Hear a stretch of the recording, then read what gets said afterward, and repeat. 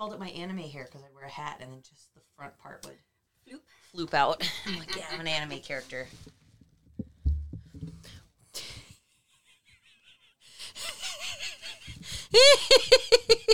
That's amazing.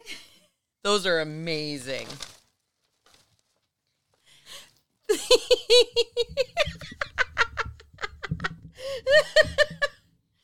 All right, I'm going to look like a devil.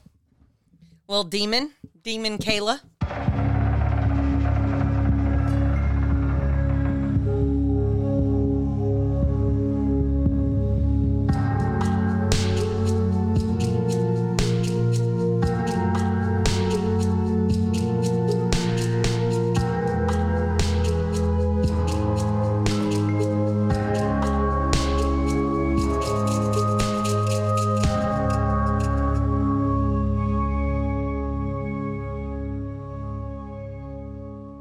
Everyone, and welcome to episode 131 of Left of Skeptic. My name is Brittany Land. And I am Kayla Moria. And we are a paranormal podcast. Yes, we are. Kayla, happy birthday. Thank you. How was Garth Brooks? It was life-changing. Did the thunder roll? And the lightning striked. Whoa. No, so it was weird. It's my first experience with those like bags that they put your phone in. Oh, yeah. I haven't done that either. So before. Basically you show up, they give you your phone, or they give you this bag, they watch you put your phone in and seal, and then it's kind of like those security tags at, stores for clothes, where in order to get it off later, they have this like special magnetic device that releases it. Yeah. So your phone is with you the whole time. Oh, I was wondering about that. Your phone is with you the whole time. You just can't use it unless you go to this specific small area where you can like check your phone. So you can feel your phone vibrate. You can't check it. But you can't check it. I would almost rather turn it off then. Well, and I just... But also, what about an emergency? That was pretty much it. So like if, like with my mom and aunt who have kids, obviously... If they got a bunch of phone calls, they could go, right, right, put it away. Or they could do what I do and have it so that only special people can ring through. That's very true. Again, you're one of them. Oh, it just makes me so happy. So yeah, he performed a bunch of my favorites. Good. I got to hear Standing Outside the Fire. Standing outside the fire. Which we put right up there with We Shall Be Free as far as like awesome anthems. And I got to hear Thunder Rolls, and I got to hear Rodeo. I love Rodeo so much. And I got to hear Papa Loves Mama, which is a problematic song that I love. Yeah. It's not good. No. Like the situation in the song is not good. What I'm blanking. Oh, Papa Loves Mama, Mama Loves Men. Yeah. Now Mama's in the graveyard and Papa's in the pen. Yeah, that's not great. But it is a good song. It's a great song. He really tricks ya with those songs. Just like the what was the other song that I got to hear that as they started playing it and I got it right away. Mama was like creepy, cringy lyrics. Yes. I was just about to start singing that. And so we were led to believe. Okay. So it's called Garth Plus One. And Okay. when you show up, there's just this single acoustic guitar in the middle of the stage while you wait for him to come out. Okay. And for his first residency, he did the same thing. It was just him and his acoustic guitar and telling you stories and playing you songs. And it was like an intimate night with Garth. Okay. Is that why it was Garth Plus One? Yeah, and then the plus one is going to be whoever the guest star is. Because he okay. specifically said, it could be Trisha, it could be, another musician that I've worked with. It could be a musician I've never worked with but want to. Right. Like those kinds of things. Who's in Vegas tonight? Yeah. And then about partway through, they reveal that his whole fucking band is there. Like the curtain comes up and there's all of his bandmates. And these are people that have been playing with him since he started doing it in the 90s. Like it's the same fiddle player. It's the same lap steel player. He brought in his studio musicians along with his like touring musicians so that they all got to play. Oh, it was so fucking good. What? Yeah, so basically every other song, Mom just looks over and I'm just wiping tears from my eyes because I'm just so happy and I could not believe I'd ever get to see it. And then Trisha was there. They sang Whiskey to Wine, and I got to hear She's in Love with the Boy live. Oh, my God. Oh, my God. You are fulfilling all of my 90s country girl fantasies right now. It was just... I'm so jealous. I'm so jealous. My friend Cheyenne just got to meet Sean and Eric from Boy Meets World. Oh, yeah, that's right. They were around for their podcast that they do called Pod Meets World. Yeah. Yep. Yeah. Then the rest of the vacation was good, too. We hung out at the pool. That was great. Mm-hmm. Saw a killer photo of you at the pool. Yep. Went to an ice bar. Nice, nice. That was great. That helped you cool you down in that 'cause 115 degree. 121. Oh, my God. Fun fact, when they say it's a dry heat, it does definitely make a difference, because if we had that heat here, it would be intolerable. But there, it wasn't that bad. Though what's really weird is when there's a wind, and the wind doesn't help, because the breeze is just as hot as the rest of the air. Like, our breezes are cold. Yeah. Their breezes are not cold. Their breeze is just as hot as the rest of the air, so it's just moving. It's just heat moving around you. I don't even understand that as a concept. Right? It's weird, but it's true. And then, so the ice bar was 15 degrees. So, a perfect little break, though my mom and aunt didn't realize that was what we were going to be doing. I was like, it's fucking hot. Right. Let's go here. Let's just go into where the ice is. And they were like, yeah, let's do it. And then they were wearing flip-flops. Oh, no. So their poor toes. Oh, no. But they were good sports about it. We hit about an hour in there before my mom was like, I'm going to go. And I was like, my aunt and I were like, all right, let's finish our drinks real quick. Boom, boom, boom, and let's go. So that was cool. There was tons of cool stuff. Got to see Grand Junction. Everybody can expect some cool Grand Junction stories coming up, because I found lots of spooky places out there. So love it. Everybody was super nice. We met some really nice Minnesotans by the pool, because they saw my tattoo. And we met they were teachers, very cool people. They're from the cities. We met some cool people from Colorado. We met some cool people from Washington. And it's just like a chance to get to know some strangers. So that is totally something that you would want to do. Exactly. Exactly. So yeah, that was, I'm sure there's stuff I'm forgetting, but we've already gotten so much into my vacation. So how are you while I was gone? I've been all right. I finally, last night, painted more of the living room. That was last night. Remember when we recorded last 2 weeks ago, and I was like, I'm going to paint after this. And then I didn't. So, but I needed to make sure at least it was partly done before you came back.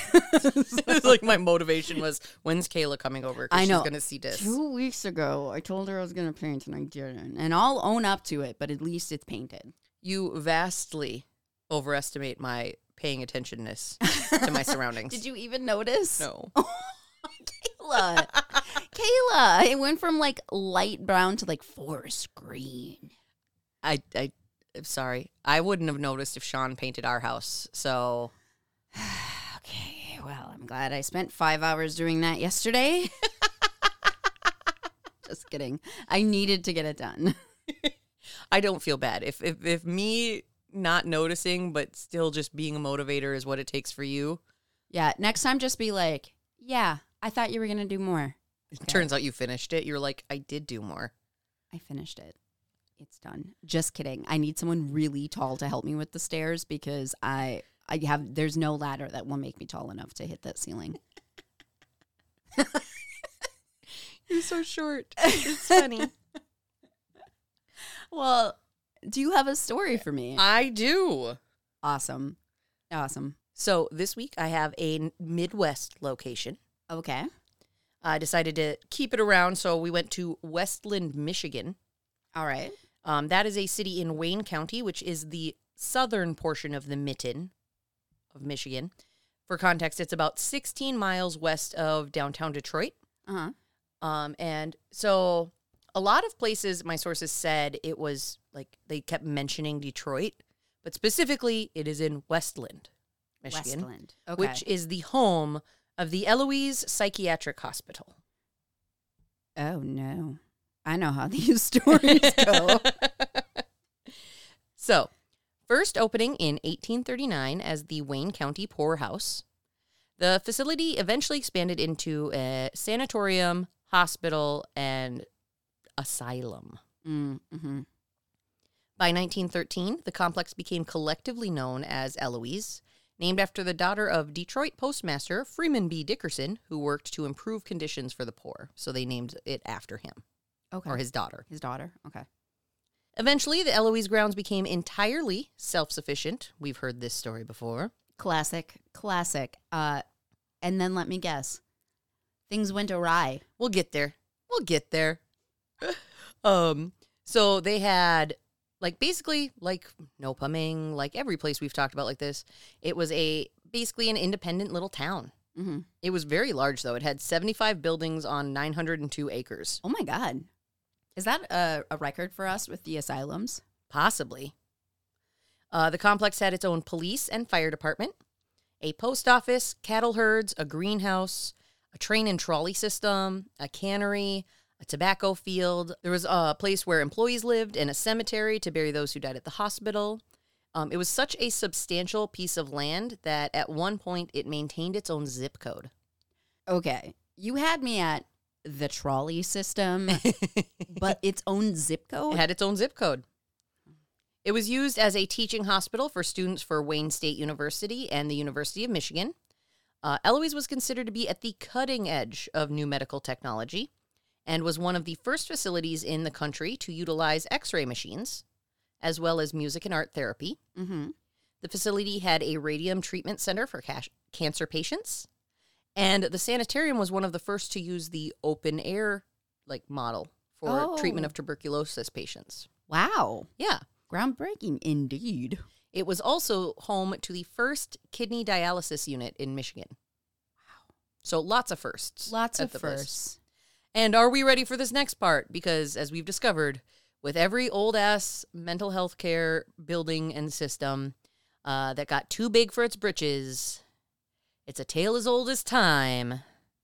Despite its forward thinking, Eloise also practiced now controversial methods such as lobotomies, hydrotherapy, and insulin therapy, as well as electroshock on some of its patients. Gasp, Kayla, gasp. We'd act surprised, but at this point, we just know.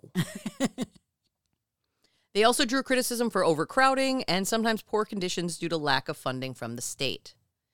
Tale as old as time, tune as old as song.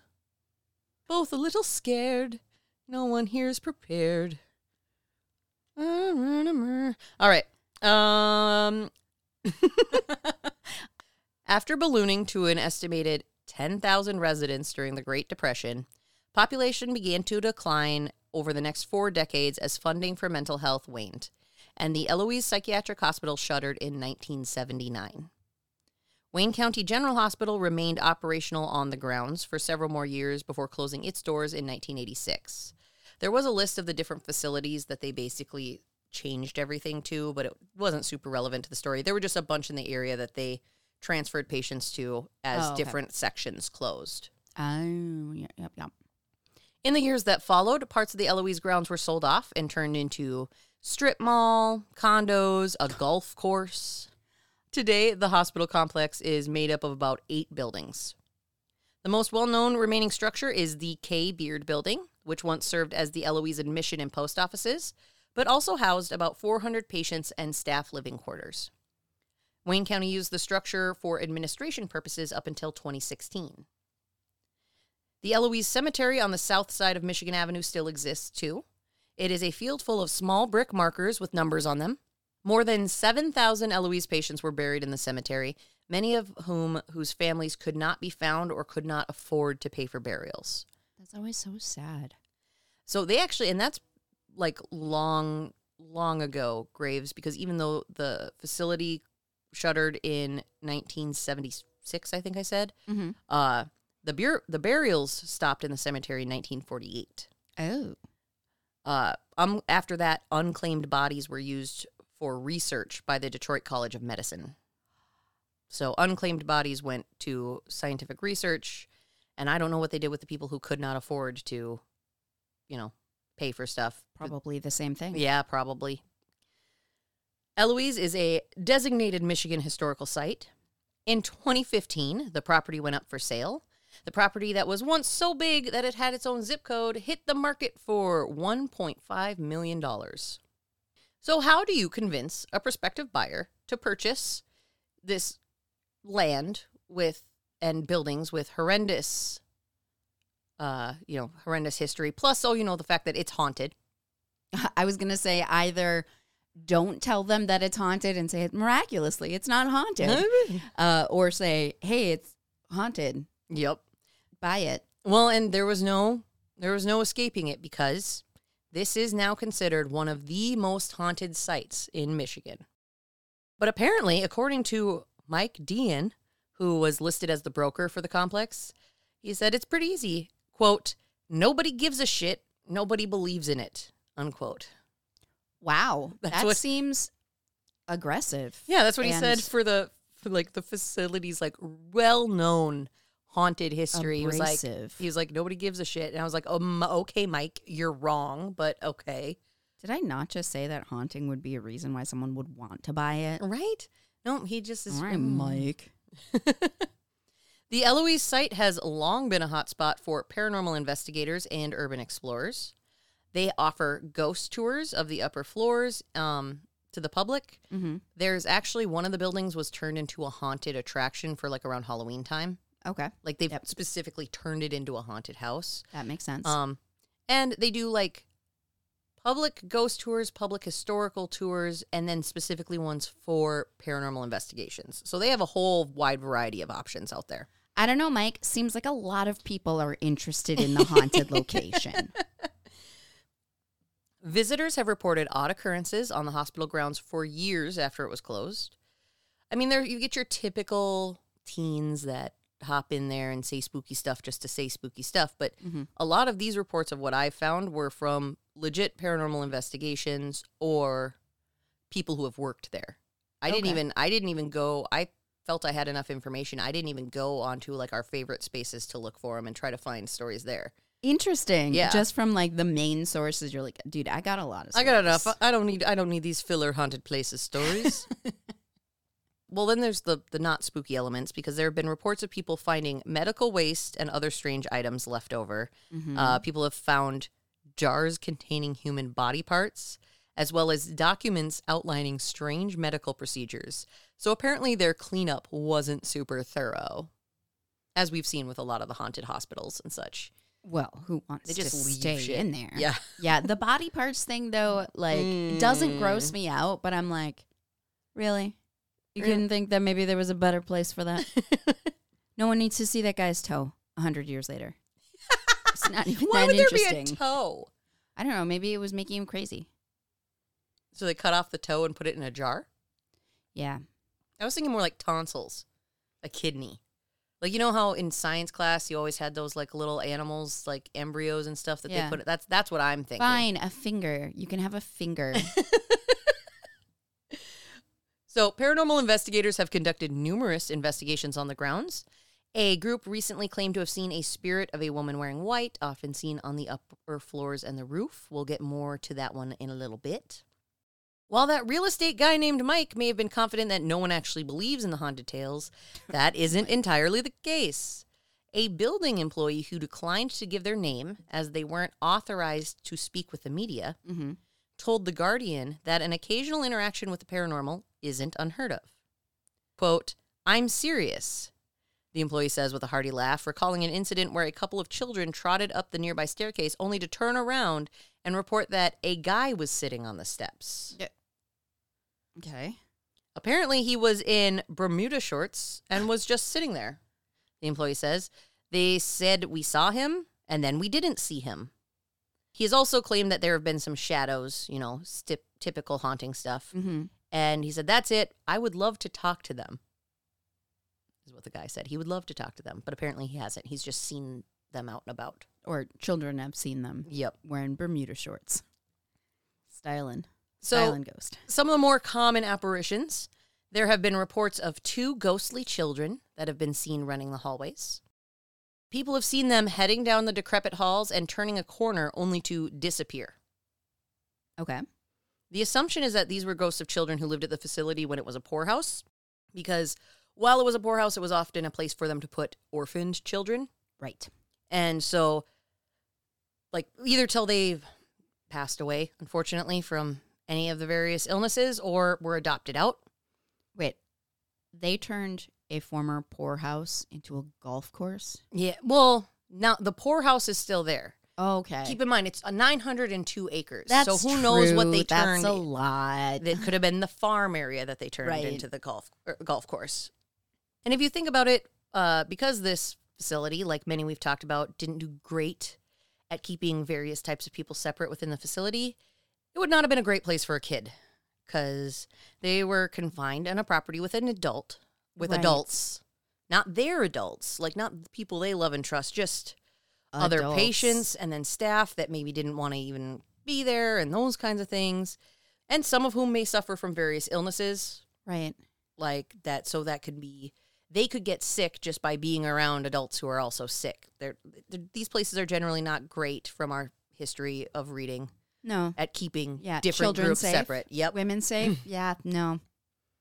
So the assumption is that these ghost kids probably died in their youth, or maybe they were adopted out or aged out and now relive their lives as children without any fears that they may have had when they were alive in there. Just kind of kitty ghost limbo, just running around the halls and playing.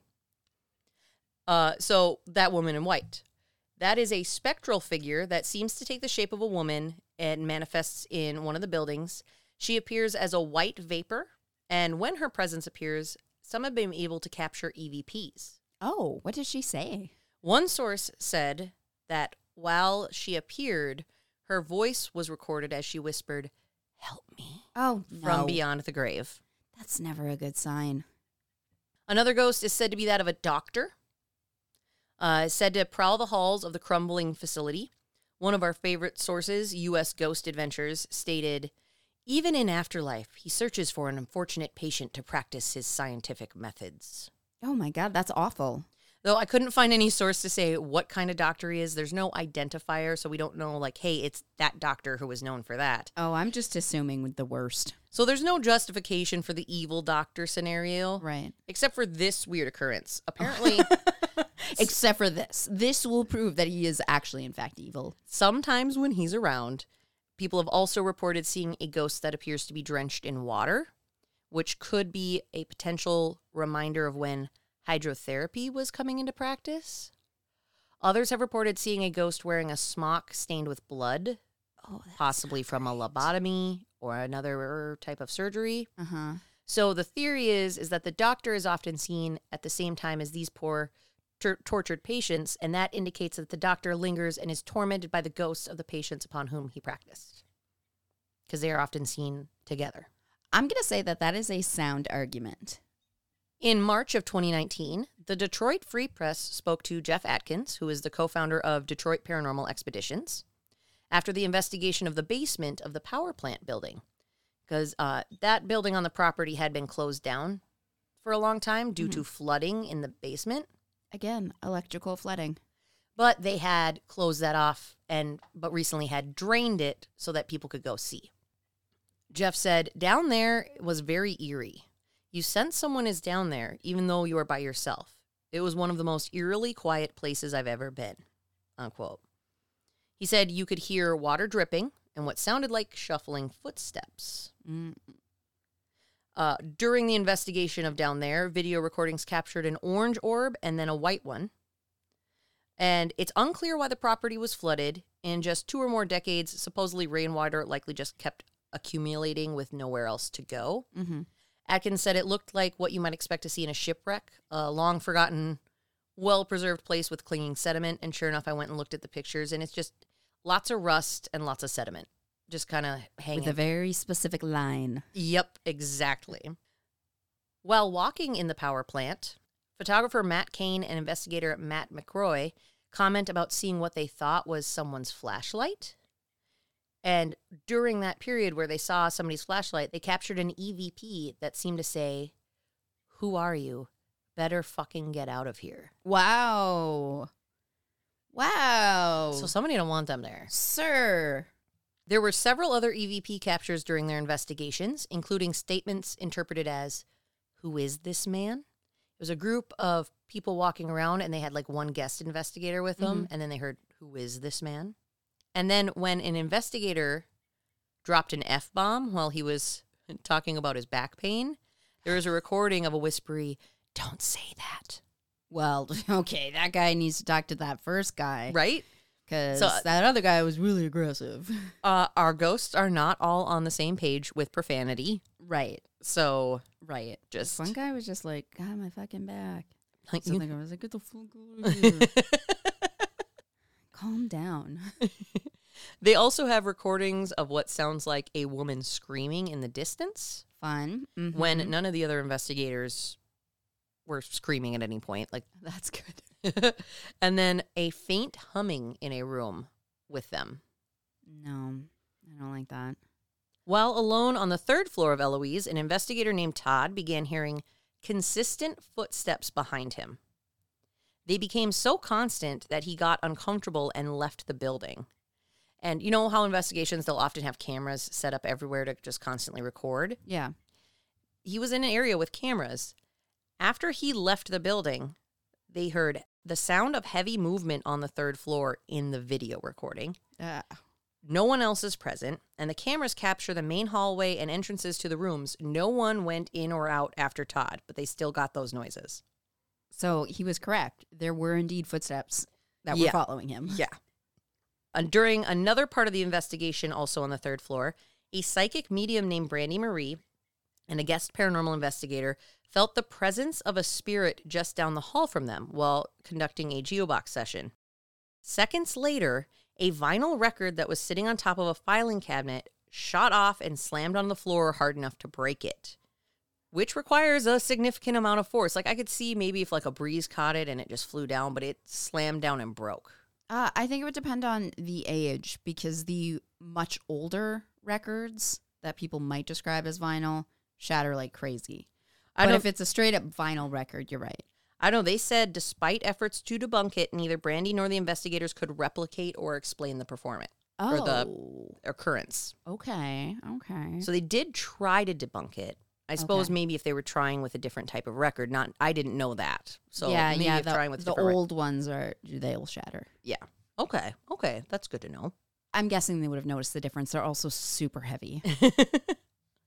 They had several photographs from these investigations on their website. One was taken by someone named Ace Taylor, who attended one of the Eloise tours. On the first floor of D building, there's a large, mostly open room with tables and chairs at the back of it. Ace had shined their flashlight into the room and snapped a photo with their digital camera.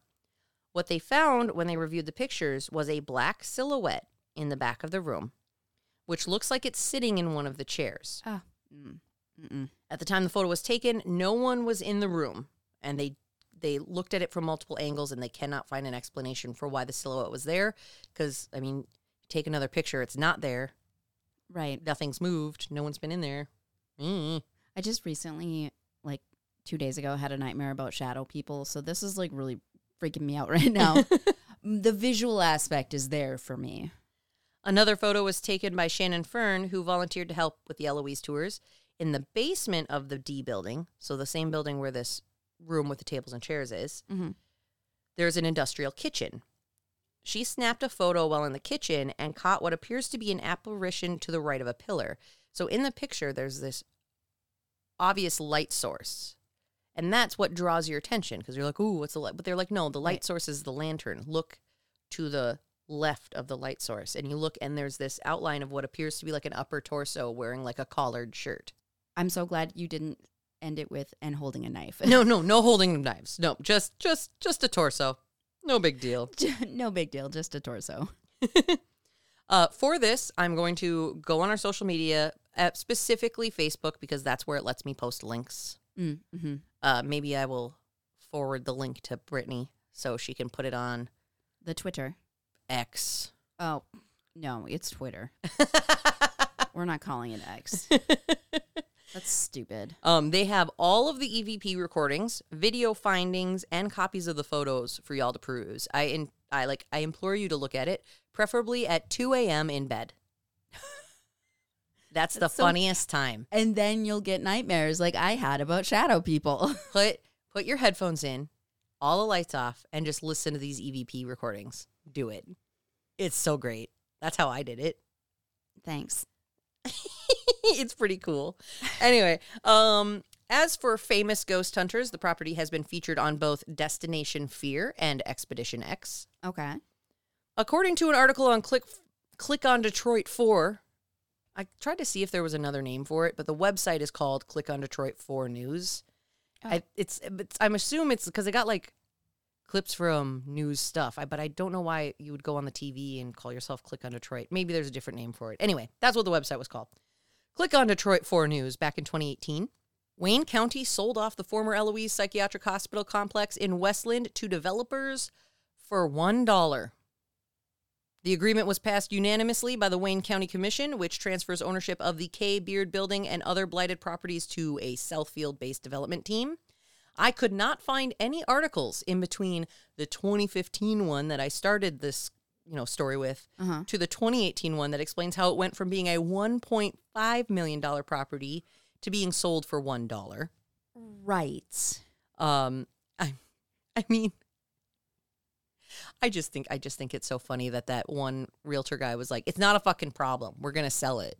Nobody thinks it's haunted. This is bullshit. Was that before or after the $1 million? That was the guy that was putting it out there for $1.5 million. Oh, and then it sold and for then $1. 3 years later, there's an article about how they sold it for $1.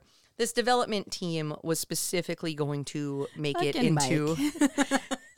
They were specifically going to make it into, like a section of it is going to be affordable housing for senior living. Quote unquote affordable. Well, I guess we'll see. For senior living. Okay. And then they got a grant for the rest of it. So an article from January of this year said the rest of the area will soon be home to a new hotel, a restaurant and bar, and thanks to a grant from the state of Michigan, the city of Westland was awarded $695,000 to address the existing contamination of the area. Apparently the area is contaminated with petroleum-related compounds. Well, that makes sense because the electrical place was underwater. Yep. So the grant will help eliminate, like, the potential vapor sources. They dig up all that bad contaminated soil, replace it so that it can be a place for a living facility, a hotel, a restaurant, all of those things. Eliminate the stuff that might cause problems. The completed project will include removal of some of the structures and rebuild, but then reuse of some of the other structures, I guess. Okay.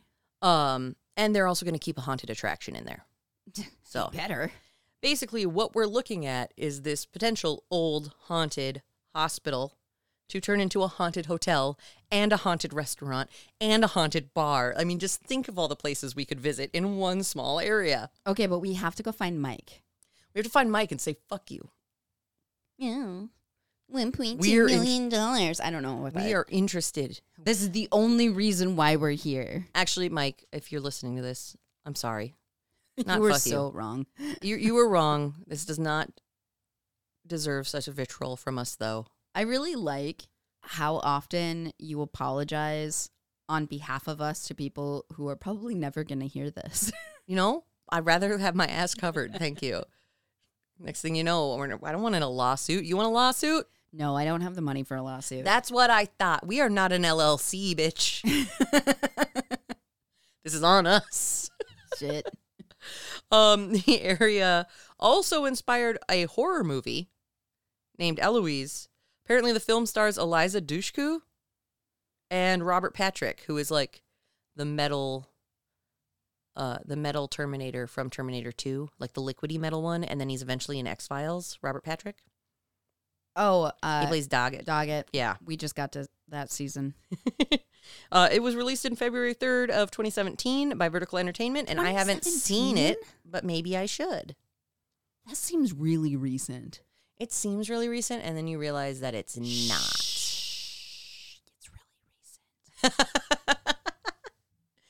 So Okay. that is the story of Eloise Psychiatric Hospital in Michigan. That's lovely. Well, no, actually, it was really not very lovely at all. but that was a good story. Thank you. So on a skeptic scale of paranormal, para being 5, normal being 1, what are you going to give Eloise? I'm going to give it a 4.5. Is that to spite Mike? It might be. You know, we've always said there's no scientific basis for our ratings. I'm going to go 4.5 as well. I'll meet you. I'm going to match your energy. Though the entire time I was researching this, and then the entire time I was reading this today, Yeah. my brain just kept going, who is the little girl who lives something on the floor? I'm Eloise. I'm 32. I just took a shit in the hallway. I don't know what the actual... It was a TikTok sound that was really popular. Like, it was like a TikTok sound from like a year and a half ago. And that's all I get. Hold on, I gotta find it. Hold on. Girl who lives at the plaza in New York. I'm Eloise. I'm 6 and I just shit in the hallway. Who is the... Is that Jenny DeVito? I don't think so. Like, there's actually like the song is like, isn't there like an Eloise at the Plaza? Is that a real thing? Yeah, it's a book series Oh. and a movie. Well, that's all And a I could TV think show. of. That's all I could think of the entire time I was telling that story. So It's actually quite popular, actually. I don't know. I didn't like sweet things.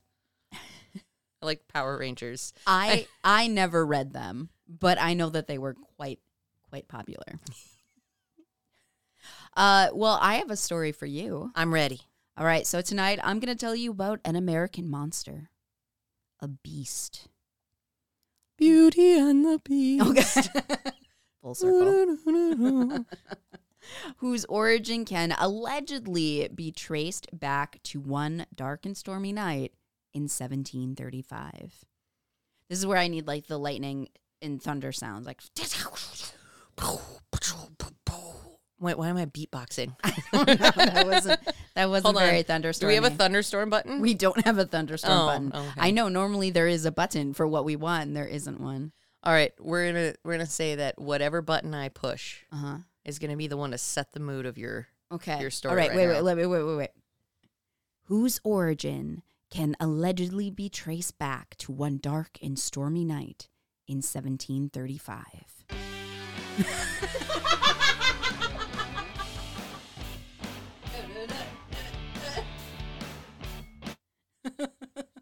All right, and that's how we start the story.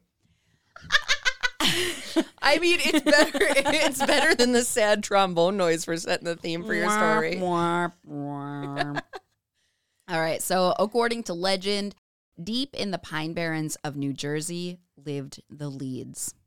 Okay. When Mother Lead, sometime known as Jane, while others believe that her name is Deborah, discovered that in addition to the 12 children that she and her husband already had, What the fuck? she was expecting a 13th. When she found out that she was expecting a 13th, she cursed the child yet to be born out of pure frustration. Yeah.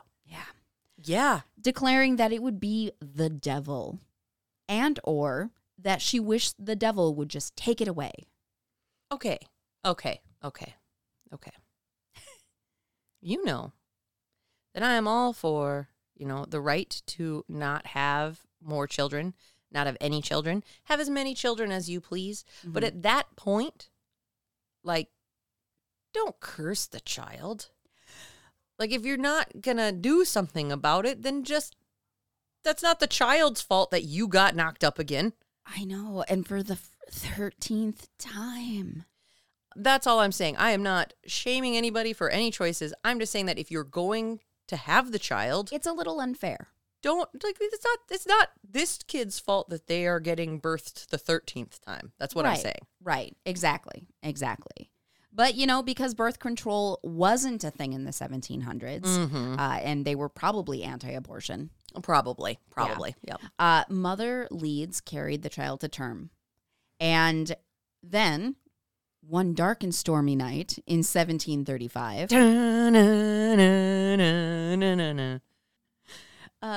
Mother Leeds went into labor. Her friends gathered around her to assist in the birth, and finally, after many hours, the 13th child was born. And although at first it appeared to be as normal of a child as any other child could be, soon after entering the world, it began to transform. Okay. Its feet and hands became cloven hooves, and its head became that of a horse or a goat. Bat-like wings sprouted from its back, and it grew a long, forked tail. The child, beast, thing, gave a great growl. So one of my sources actually said growling and screaming, but that sounds fucking terrifying. So I'm going to go with a great growl.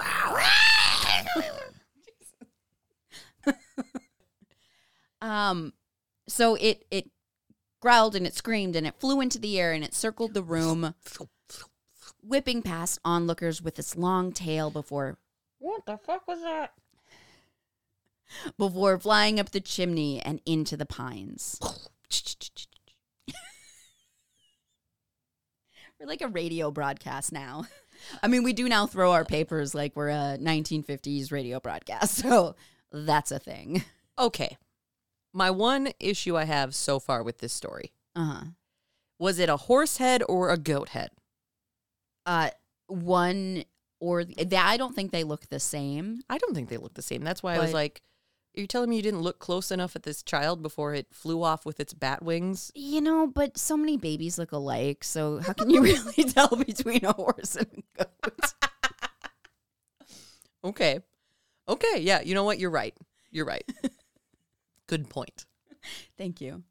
And thus, the Jersey Devil was born. Oh, shit. Jersey Devil. I was waiting for you to be like, is this a Jersey Devil? I couldn't get Baphomet out of my head. Oh, okay. Just couldn't. But yes, the Jersey Devil. All right, sweet. I'm stoked. I did not mean to give you devil horns and then do the Jersey Devil. Convenient. How convenient. Love it. All right, so over the centuries, there have been many alleged sightings of the so-called Jersey Devil, a creature that is often described as a flying, bipedal beast with a horse or a goat-like head. To this day, they still don't know, but I think a lot of them were from far away, so I'm going to lean towards goat. I've always pictured Jersey Devil with goat. Oh, I've always pictured it with a horse head. Oh. I'll show you a photo. Maybe we're the problem. It's me. Hi. I'm the problem. It's me. Yeah. With horns, leathery bat-like wings, small arms with clawed hands, and legs with cloven hooves, and a forked or pointed tail. It is usually described as being able to move very fast and is known to emit a high-pitched, blood-curdling scream. Nice. I know. So cute. One of the earliest and most famous people to have seen the Jersey Devil is Joseph Bonaparte. Yeah. Napoleon's brother. I was like, why is that name familiar? That makes sense. Okay. Like his brother, Joseph had big dreams. And for a while, he was even the king of Spain. Okay. Until 1813, when he was forced to abdicate the throne. I don't fully know why he was forced to abdicate the throne. I think something about him being a loser. Makes sense. You can't have a loser for a king, man. No, not if you're Spain. None of you Spain. Well, after this, and after his brother was also defeated, not a family winners there. I'm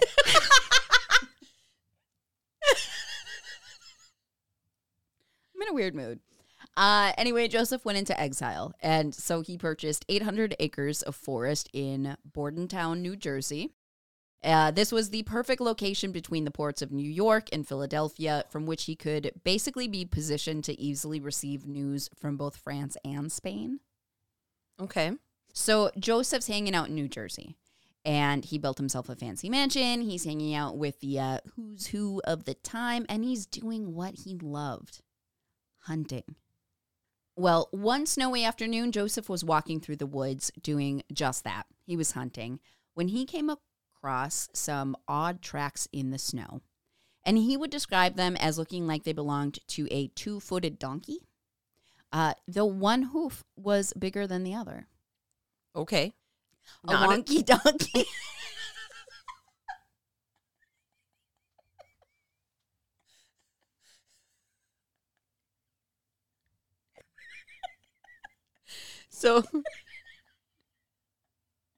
So he Wonky donkey, that's brilliant. so he saw some wonky donkey tracks. Yeah. Oh, okay. And he followed them.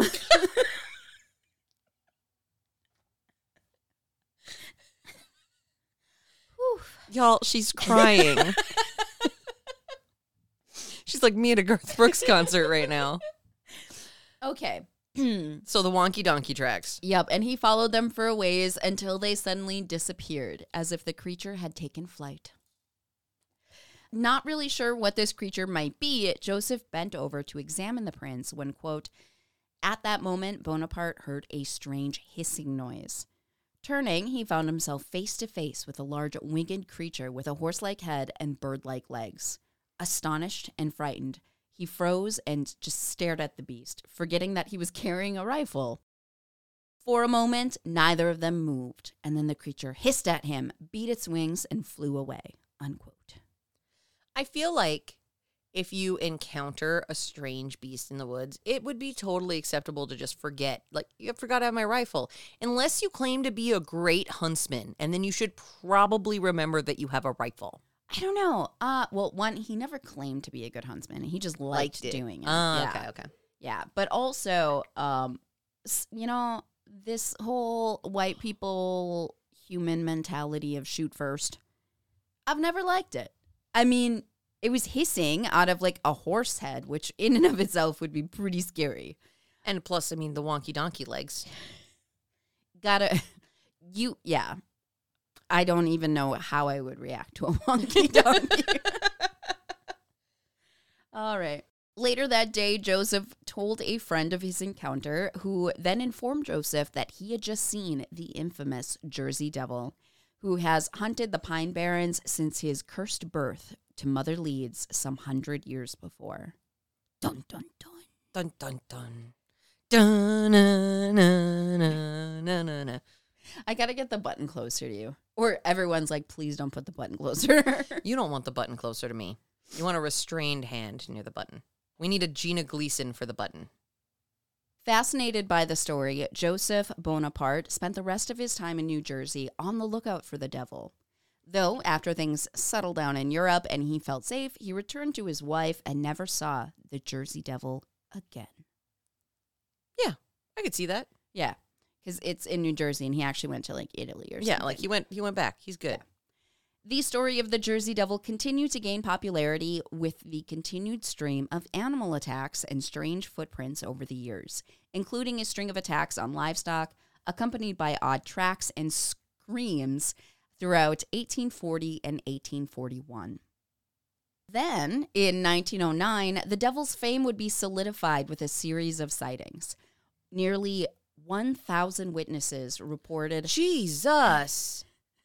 Reports were documented throughout southern New Jersey and Pennsylvania.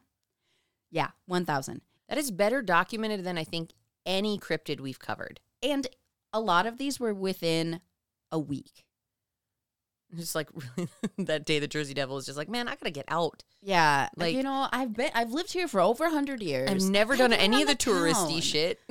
Yeah. So, and he does some fun stuff. All right. So, one having been made by Navy Commander Joseph Decanter. So Joseph, nope,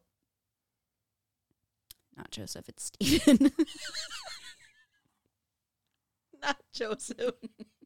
Joseph was the other fucking guy. Yeah, Joseph was the other fucking guy.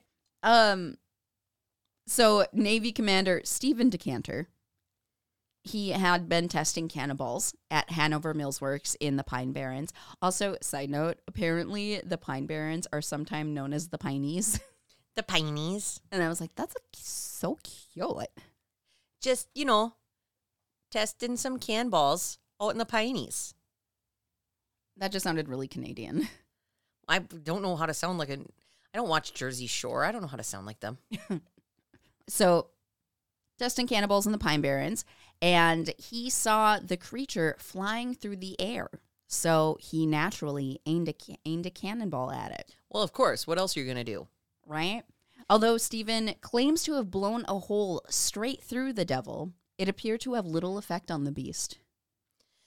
I'm going to choose to think that he actually just flat out missed. That's what I'm assuming, but also I did grow up with Looney Tunes. He's trying to save face. He absolutely missed. Yeah. But then, afterwards, when a group of men went to track down the creature, they found strange tracks leading into a field. But allegedly, their bloodhounds refused to go into them. Smart dogs. In fact, these strange tracks could be found all across that area of southern New Jersey and Pennsylvania. An article from the January 20th edition of the Ashbury Park Press titled, "What Mysterious Tracks Are These?" begins with, all Gloucester County seems to be aroused by the mysterious tracks found since the late snow. And some of the older residents declare it to be the Leeds Devil, which makes periodical visits up here, unquote. The article went on to explain that these tracks appear to be from a bipedal creature with hooves. Perhaps a wonky donkey, we're not sure. Hooves. I know, I can't say that without... I mean, that's how you pronounce it, right? Or is that just an absurd way of saying Hooves. it? Hooves. It's just hooves. All right. But we're Minnesotan. You got to accent that O. Oh, yeah. Gotta. Hooves. And with these alleged sightings came widespread panic. So schools began to close, and workers refused to leave their homes because they were afraid to travel through the woods to get to their jobs. I did find one source that humorously said that the children didn't care that they were missing school. And I thought that that added a lot of levity to the situation. The devil was seen in both Camden, New Jersey and Bristol, Pennsylvania. And although the police in both instances claimed to have shot at the beast and were said to have hit it, it continued on as if they had not, just like that cannonball. I'm more believable that they continue on after a gunshot than a cannonball shot. I agree. I'm less likely to call that out as bull. I agree. I'll, put a person on PCP and shoot at them. They keep going. PCP. It's gangs on PCP. White boy gangs. According to Weird New Jersey, a few days after the initial sightings, it reappeared in Camden, attacking folks who were attending a late-night social club meeting. So, like I said, he just wanted to go out and do fun things. Yeah. Having earlier that day also terrorized a trolley full of passengers just 6 miles away in Hayden Heights. During that sighting, witnesses claimed that the beast attacked them looking like a large flying kangaroo. And in another trolley car-related instance in Burlington, passengers reported seeing the beast scurry across the tracks ahead of their car. And in West Collingswood, an ostrich-like creature was said to have been spotted on the roof of a house. Firemen allegedly turned their hose on it, which it did not appreciate, as it attacked them briefly before flying away. Have we just considered that maybe the Jersey Devil is a shapeshifter? Because there's a lot of animals at play here. I know. For real, though. Have you ever met a kangaroo? Have you ever met a horse, donkey, jackal, fucking goat, ostrich, kangaroo beast before? Because I haven't. I haven't either. Maybe it's a shifter. That's all I'm throwing out there. I like that. Let's see. Most of these instances were said to have all happened within a single week in January of 1909. And that, in addition to the sightings,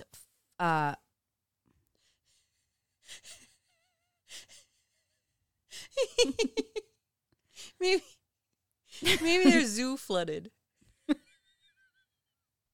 They just all ran away. The last time we had animals just roaming the streets of Duluth, it was because our zoo flooded. Maybe they had a zoo flood. You don't know. Yeah, the seal just heading down the highway. True story. All right, so let me see of this sentence. So all that happened in a single week in January of 1909, and in addition to the sightings, folks across the region also saw an uptick in their livestock, particularly their chickens being slaughtered. One woman from Camden said to have come across a beast trying to eat her dog. Oh. So she smacked it with a broom and it flew away. Hell yeah. Yeah. You protect that dog. Yeah. After these series of sightings, the scientific community, not believing that the Jersey Devil really existed, asked for possible explanations as to what the creature could be. Yeah. According to AtlanticCounty.org, quote, repeatedly science professors from Philadelphia and experts from the Smithsonian Institute thought the devil was a prehistoric creature from the Jurassic period. Okay. New York scientists thought that it might be a marsupial carnivore. However, the Academy of Natural Sciences in Philadelphia could not locate any record of a living or dead species resembling the Jersey Devil, unquote, because it looks like a donkey and an ostrich and a horse and a goat and a kangaroo. Yeah. That's what I'm saying. Shifter. But not everyone thought that the Jersey Devil was a real creature. Okay. Per the article, Jersey Devil, Fact or Fiction, animal trainers at the Arch Street Museum in Philadelphia decided to create a devil of their own. And they did this by painting one of their kangaroos with green stripes and adding false wings to match what they thought the beast might look like. That just sounds mean to the kangaroo. I know. He doesn't want to be green. Also, you don't want to fuck with a Not easy kangaroo. being Those green. things. Have you seen like the male kangaroos? Yeah, they'll Beefy. push you real hard. And although it was played off as some sort of a publicity stunt, like, oh, the Jersey Devil, we have one of those, I think it also implies that folks were not above thinking that it was all a hoax across the board. Yeah. And then there was Captain Doherty. So in May of 1909, a front page story in the press claimed that a local fisherman had captured the Jersey Devil after a fierce battle. Quote, Captain Doherty says he was pulling in from open sea with a boat full of fish shortly before sunrise when a big winged object flashed by his face. He saw, as the object passed, that it was an immense bird bent upon attack. Unquote. According to the captain, he had barely survived the attack. He said, he went at me with his sharp bill and his claws. I managed to land a lucky blow on him, and he fell helplessly in the boat, on top of my fish. I tied his wings and his feet with a line, and I brought him in. Okay. And apparently, he aimed to prove that this really did happen by showing off to the press his bruised arms. He's like, I got bruises, see? It was a fierce battle.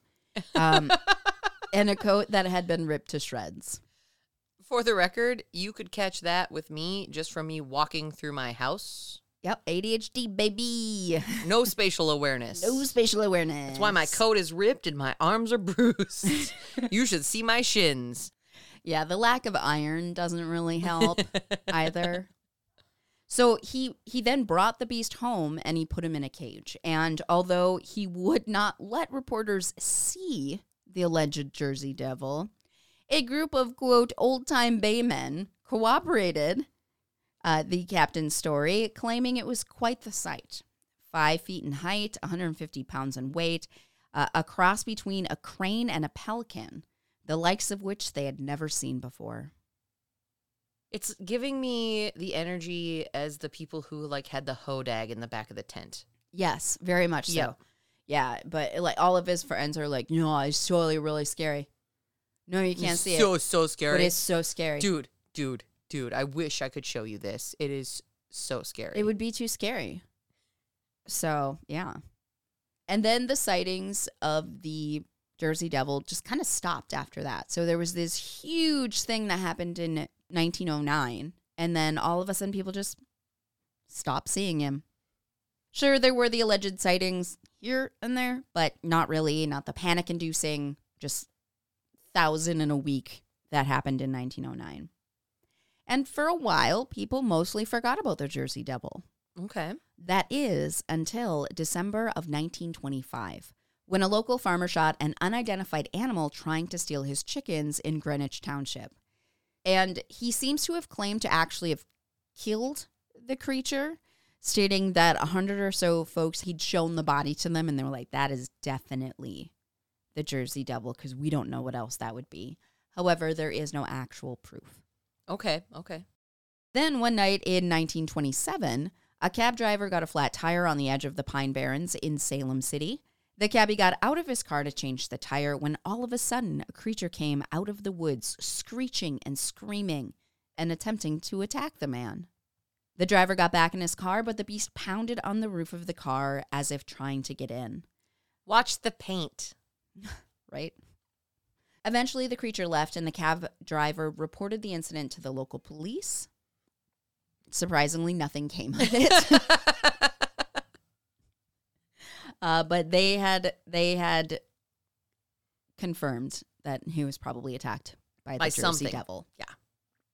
A decade later, in July of 1937, an animal was seen by residents of Downingtown, Pennsylvania, a creature with quote-unquote red eyes, which was reported in the July 28th edition of the Pennsylvania Bulletin as being the Jersey Devil.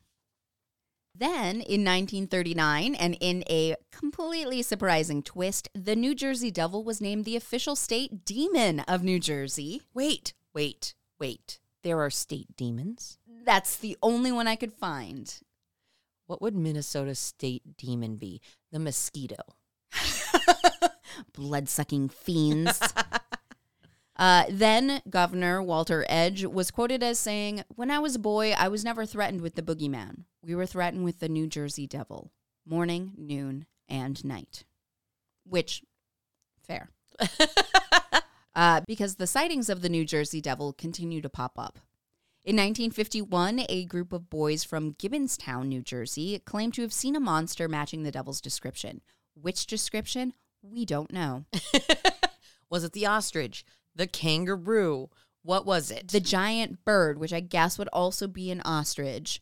But then, in 1957, a body that folks also claimed matched the description was found as well. Though I actually don't know what happened to the body. Just allegedly people found one. They're like, oh my God, we found the Jersey Devil. And then that's it. Okay. Like the captain, they did not want to share it with the press. Other than the fact that they found it. They want to be famous. Yes. In 1960, several residents of the unincorporated community of Mays Landing reported hearing terrible screams in the night. When no one was able to come up with a valid reason for the sounds, the folks of Mays Landing began to panic. The police hung up flyers assuring everyone that the rumor that it was the Jersey Devil was just a hoax. Absolutely. So you do not have to be afraid. But the owner of a circus, on the other hand, offered a reward for anyone who could capture the creature. $100,000. During that same year, a group of wealthy merchants from Camden also offered a reward of $250,000 for the capture of the New Jersey Devil, even offering to build a private zoo house for it if it was captured. These pre or post-tax? I don't know. So pre-tax is not even that much. Doesn't sound like it's worth it. Yeah, in the 1960s, I'm not sure exactly what that tax situation was. Yeah, It true. didn't used to be so bad before.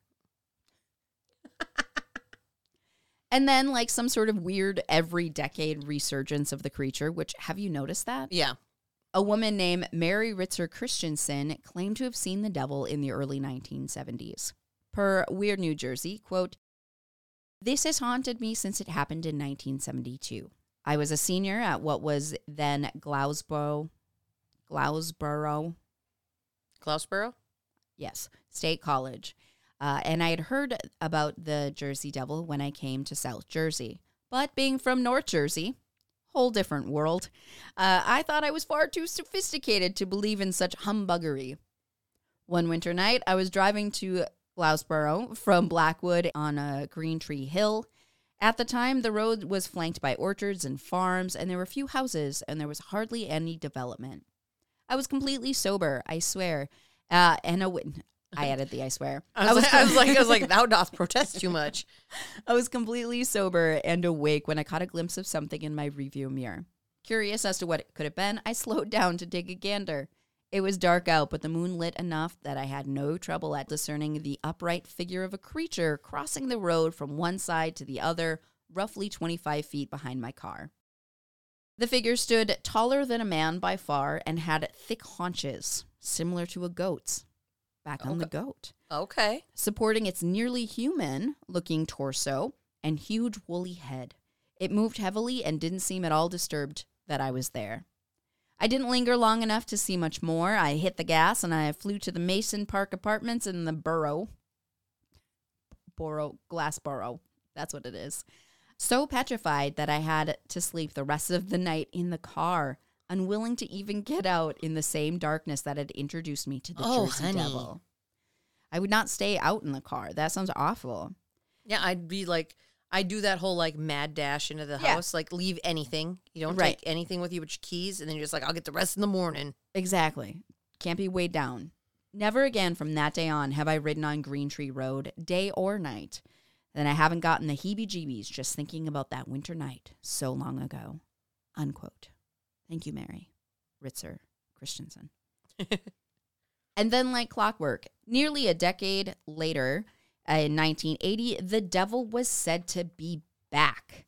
One day, Chief Ranger Alan McFarlane of the Wharton State Forest Rangers was called to a farm in South Jersey. According to my resources, when he got there, he saw something that, despite his vast knowledge of wild animals, he could not explain. See, the farmer had called him because his pack of pigs had been killed.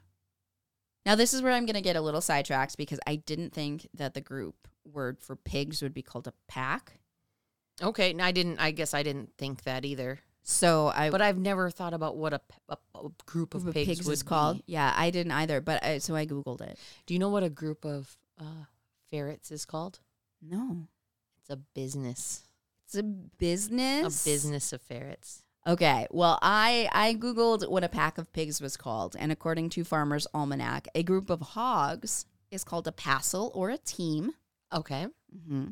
A group of swine is called a sounder. Oh. But interestingly enough, a group of boars is called a singular. Hashtag fun fact. Anyway, this grouping of pigs had been slaughtered. And Ranger McFarlane reported that the backs of their heads were eaten and their bodies were scratched and torn, which is very upsetting. This is definitely the most brutal description we've gotten of anything attacking animals. However, there were no tracks surrounding the bodies and no blood on the ground, implying that whatever had slaughtered the sounder had the ability to fly. Eesh. Years later, a group of men went camping in the Pine Barrens. One night, some of the men decided to go dirt biking, and then the rest would just stay at camp. And the group that was the bikers, rode down the trail a ways when all of a sudden their bikes just stopped. Like, apparently all of them just stopped. Okay. According to one of the sources, one of the bikers said that it could have had something to do with the terrain or the nearby power plant. I'm going to say that's not. That sounds weird to me. I mean, I guess I don't know enough about it but that just doesn't sound right. I'm going to say that's not it. So once the bikes died, the bikers claimed to have heard a piercing, inhuman scream coming from the woods. And then I think they just ran. They just ran back to camp. They're like, fuck these bikes. I'll get them in the morning. Where they found out that those who had stayed behind had also heard this inhumane screaming. So they didn't all leave. Some of them were just like, peace. And the rest were like, I'm not leaving. This is fucking expensive. I'm not leaving my bike here. Well, no, so there was a big group of men. Yeah. Part of them went biking. The other part just stayed at camp. Oh, okay. Yeah.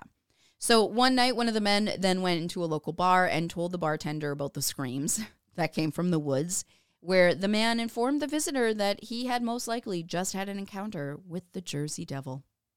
Hell yeah.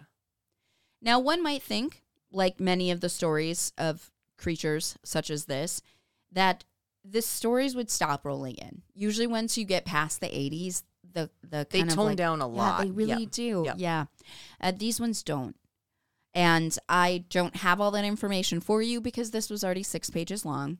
But if you want to go to the Weird New Jersey website, you can read some other of the stories. That's has a really good collection of them. Sounds like a good chance for an eventual part 2.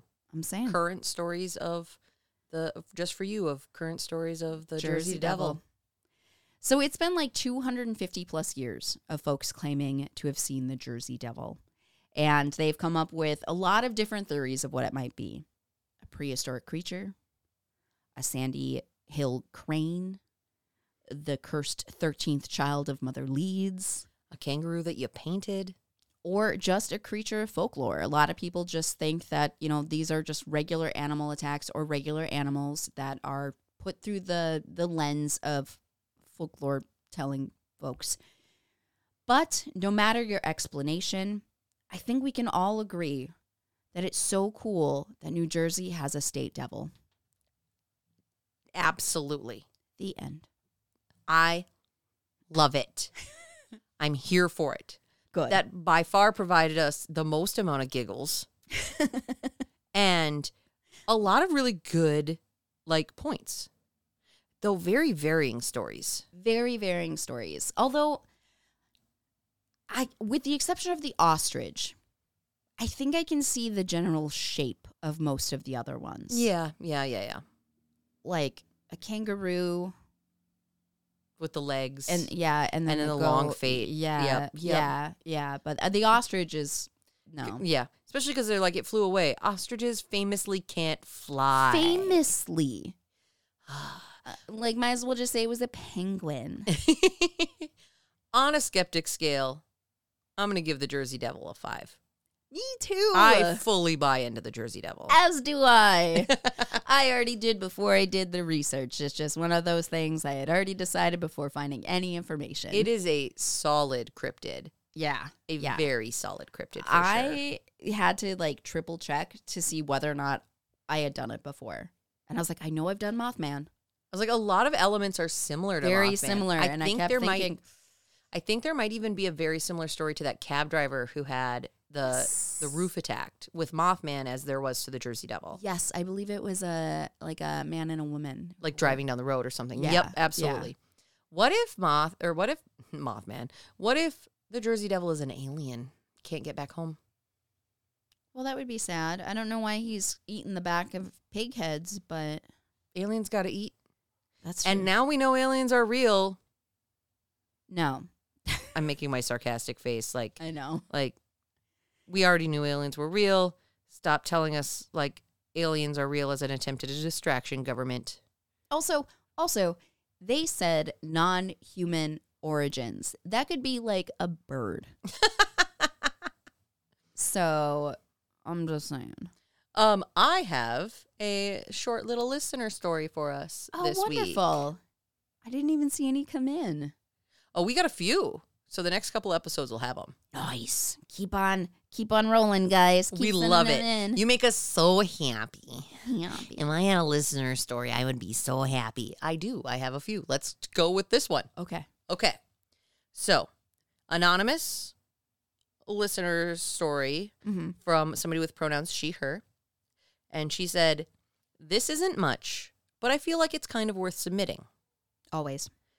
When I was in my early 20s, I was spending the night with 2 of my girlfriends at one of their houses. She told me that she had seen spirits in her house previously, but I wasn't convinced.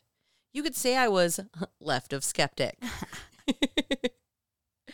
We waited up all night, and about 2:30ish in the morning, we both saw an old man in a trench coat with glasses and a beard standing by the light switch. This is crazy because we were able to describe the figure to each other after the fact, not in the moment, where we would feed each other hallucinations, if that was what it was. We awoke our third friend, who had no idea what was happening, to turn on the light, as we were both spooked to go over to that area. When she turned on the light, no one was there. I have not personally seen this figure since, but I also have not stayed in the house overnight since that time. I love the fact that they had a third friend, and they're like, well, she didn't see how fucking spooky that thing was. Wake her up. Make her turn on the light. Hey, go turn on the light. Do it. Thanks. If this thing attacks, you won't see it coming. You won't see it coming. Ha-cha-cha. So I like that they pointed out that they did not feed each other the information about the description until afterwards. So that's good. I don't know how I would react to that. Again, I just had a nightmare like this, and it was so scary, and it just like... But can you imagine, not only are you seeing a ghostly figure, but it's by the light switch. So you can't even... You're just like, can you scoot over? Excuse me. Can I please? Can you turn the light on for me? Excuse me, Mr. Ghost Man. Are you corporeal enough to hit that switch? Because I need you to go away. That was very polite of you to ask if he was corporeal. I just assumed, but you should never assume. That is how you make an ass out of me and you. If you learned anything from Supernatural, it should be that it's not easy to move shit when you're a ghost. You gotta focus. Yeah, Bobby had a hard time with it. Right? So that's what I'm saying. Mm-hmm. And they said he had a beard. Maybe it was just Bobby. I love Bobby. Except Jim Beaver is still alive and well. Thank you. Thank goodness. Yes. All right. Well, if you have a listener story you would like to submit, you can do so by emailing us, leftofskeptic@gmail.com. You can also visit our website, www.leftofskeptic.com, and click the Listener Stories tab at the top of the page. You can also click the link tree in our bio. You can choose to remain anonymous or include your name, whichever you would prefer. We just ask that you please include your pronouns. You can also follow us on social media. We are on Instagram, TikTok, and Twitter at Left of Skeptic, and Facebook at Left of Skeptic Podcast. Or X. No. No. I just keep seeing angry TikToks about that. I do not know to what you are referring. Oh, Elon. Man, baby. Anyway. Well, thank you all for joining us this Spooky Wednesday. We love you and appreciate you very much. It's true, we do. Happy Spooky Wednesday. Happy Spooky Wednesday. Okay. Bye. Bye. Bye. Bye.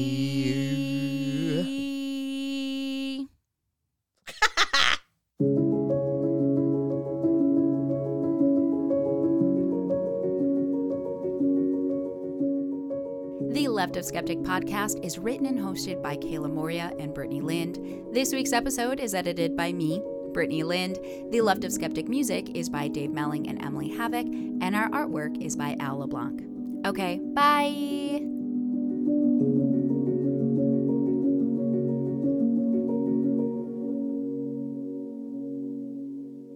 It took me a second to register it, too. I was like, what is... I know, I was even noticed. They're perfect.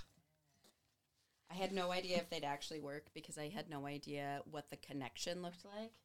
I thought maybe it was something that clicked on there, and I was like, I sure hope that You should get yourself some that look like cat ears. Yes. Yes. Okay, you have another package. This one? Uh-huh. This package. Ooh. Next week's your birthday. Yes, it is. Yep. Red Robin. Ooh. Thank you. I'll put it in a box, and then I'll put that box in a box. Gotta untie it gently. There's another box in here. A box in a box in a box. Jesus Christ, woman. I only did the bag part. Oh my God. These are amazing. I thought you'd like them. Oh my God. You gonna tell us what they are? Oh yeah, duh. Well, we're recording. I got these cute little planchette earrings, and they say my pronouns on them. Pronoun planchette earrings. Pronoun planchette earrings. Oh my God, they're so cute.